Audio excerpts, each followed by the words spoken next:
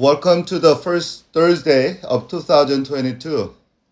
Today, actually, I want to, give you a special treat. Today, I want us to pray with the Bishop Ambrose of Milan. He is a church father in the 4th century and actually better known as a pastor of a young Augustine. Young Augustine was deeply impressed by the spirituality and faith and intellectual of Ambrose of Milan. So from time to time, we will read with the church. We will pray and read with the church fathers and medieval church doctors. And today we will begin daily breath with Ambrose of Milan's prayer. So would you join me in prayer? O Lord, you have a mercy on all. Take away my sins and mercifully kindle in me the fire of your Holy Spirit. Take away my heart of stone and give me a heart of flesh, a heart to love and adore you, and a heart to delight in you, to follow and enjoy you. For Christ's sake, amen. Psalm 23 has taught us about our posture to God in verse 1, the Lord is my shepherd, and God's provisions in verse 2 and 3, and God's protection in verse 4. Today, verse 5 teaches us about God's party. So today is about party that God lavished on us. So let's read Psalm 23, verse 1 to 5. The Lord is my shepherd, I shall not want. He makes me lie down in green pastures. He leads me beside the quiet waters. He restores my soul. He guides me in the path of righteousness for the sake of his name. Even though I walk through the valley of the shadow of death, I will fear no evil, for you are with me. Your rod and your staff, they comfort me. You prepare a table before me in the presence of my enemies. You anoint my head with oil, my cup overflows.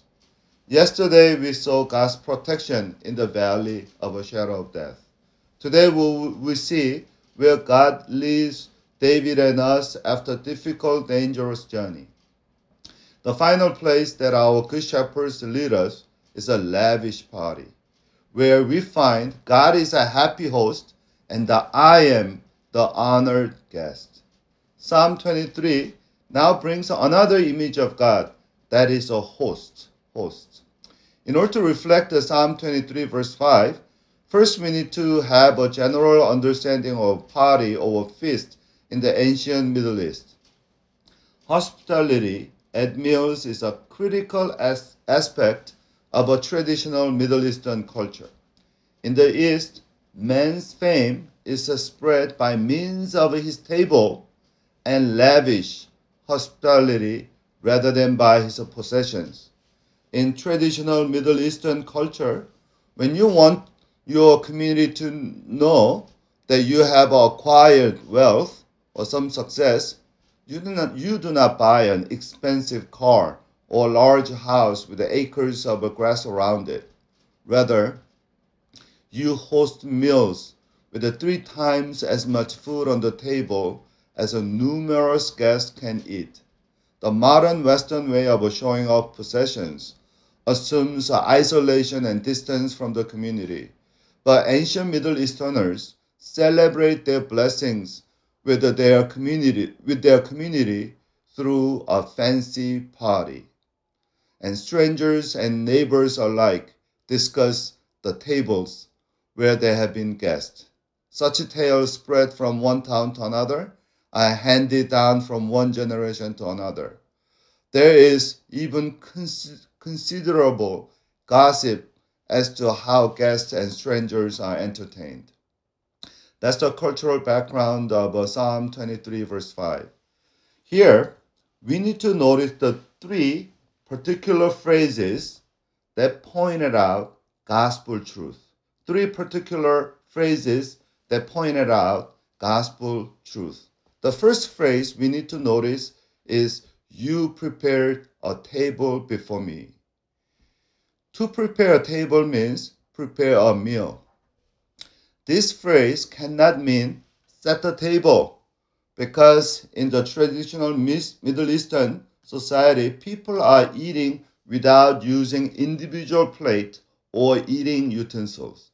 Eating is carried out by tearing a small piece of a flat bread and using it to lift food from the common dish or communal dish to the mouth. So each bite starts with a fresh piece of a bread. There is nothing to do, so there's no need for the utensils. So this has nothing to do with set the table, except perhaps the spreading the rug. As regards to the food, servants and women prepare the meal. Master of a house just provides the food. He does not prepare, meaning cooking. For instance, do you remember when Abraham entertained God and his angels in Genesis 18? He told Sarah, "Quick, get the finest flour, and knead it and bake some bread." And then he selected a choice tender calf and gave to the servant who hurried to prepare it. So the phrase "prepare a table" clearly attached to cooking, and that is a work of a female. And especially in the Proverbs chapter 9, verse 2 and 5. The wisdom has built her house, she has slaughtered her beasts, and she has mixed the wine. She also prepared her table, and she says, "Come, eat of my bread, and drink of a wine I have mixed." All this means God is humbly and lovingly prepares a meal for us. And here the image of God is clearly feminine rather than masculine. Truly, image of God includes womanhood. And the Genesis 1 tells us God created a man and woman in his image.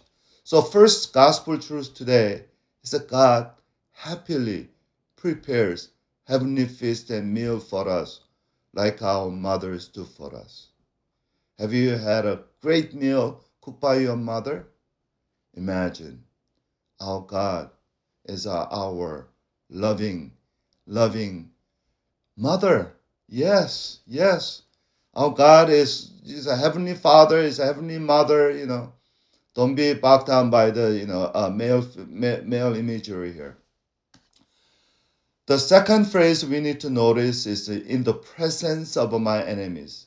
This phrase is a difficult one, and I actually had to read quite a bit on this and need some explanation. Some think that my enemies means pure prisoners of a war or captives of the battle that David won. So they said it was a victory celebration. While that might be original context, I think, spiritually speaking, this phrase, "the presence of my enemies," implies a different and deeper victory.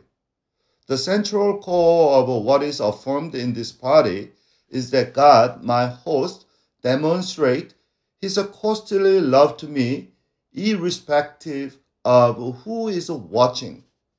People hostile to me will observe what God is doing, and they will be shocked and even provoked. God honors me over and against the hostility of my enemies. God honors me to the point of provoking my enemies. He knows their hostility against me, and he does not care. He offers his love for me anyway. At this point, I thank God for Kenneth Bailey that I quote several times this week. I owe Kenneth Bailey for the following biblical connection and theological insight. So listen to a summary of Kenneth Bailey very carefully here. In the parable of a prodigal son, the community hates the prodigal, and on his return would have trusted in him were it not for the costly intervention of a father in public on the road.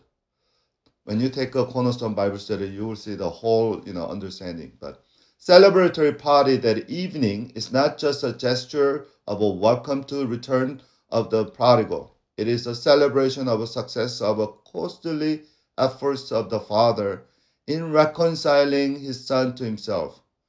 Community despised the prodigal because he offended and shamed the family on his departure, and now has come back in rags after losing the family's money. The community will come to the banquet to show honor to the father for his costly efforts at restoring his son. They will not attend a banquet in honor of the prodigal. Thus, a son could say to himself that evening, "My father has ordered a banquet," as a gesture of a restoration in the presence of my enemies. The village does not like me. My older brother hates me. But my father on the road in full view of a village demonstrated great love for me in spite of a hatred of family and community against me. End of quote. This unconditional love of God was not just a parable, but it actually happened in real life. So when it comes to story of Zacchaeus, what happened? Jesus spent night in the house of Zacchaeus, the chief tax collector of Jericho, and the town people was angry. And Bible said they complained that Jesus has gone to be the guest of a man who is a sinner. Again and again, Jesus engenders hostility because of people with whom he chooses to eat his meals with. He demonstrated costly love to his table companions by eating with them in the presence of their enemies. Brothers and sisters, God honors me over and against the hostility of my enemies. God honors me to the point of provoking my enemies. I especially think about the Satan, my accuser. When God lavishes a feast on me, Satan will probably scream at God that, "Don't you know how filthy and selfish this guy is?" And I believe God will smile at Satan. And then Jesus, Christ, will show his open arms with his scars. That is the most lavish love of God for me and you. The final phrase is, "My cup overflows."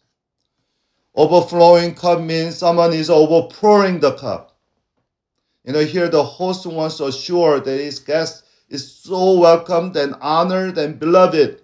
So he ordered the waiters to pay full attention. So every time David takes a cup and one of them, the waiters was hovering around him, and they quickly rushes over to fill his cup over and over and again. They are so eager to do that. So his cup overflows. So this is the final gospel truth today. God overpours my cup with his love to overflow. God doesn't just love me. God so loved me. Hallelujah. Let us pray. Gracious Heavenly Father, who am I that you love me so much? What have I done to deserve your lavish feast and high honor? I'm nothing more than a prodigal, but you welcome me back as your child. You prepared the fattened calf and overpoured my cup. My heart is truly overflowing with joy and gratitude. If you are for me, who can be against me? Your love is the strong and mighty fortress of my soul. I will sing your love with all of my heart and all of my strength today and forever. In the most lavish name of Jesus Christ we pray. Amen.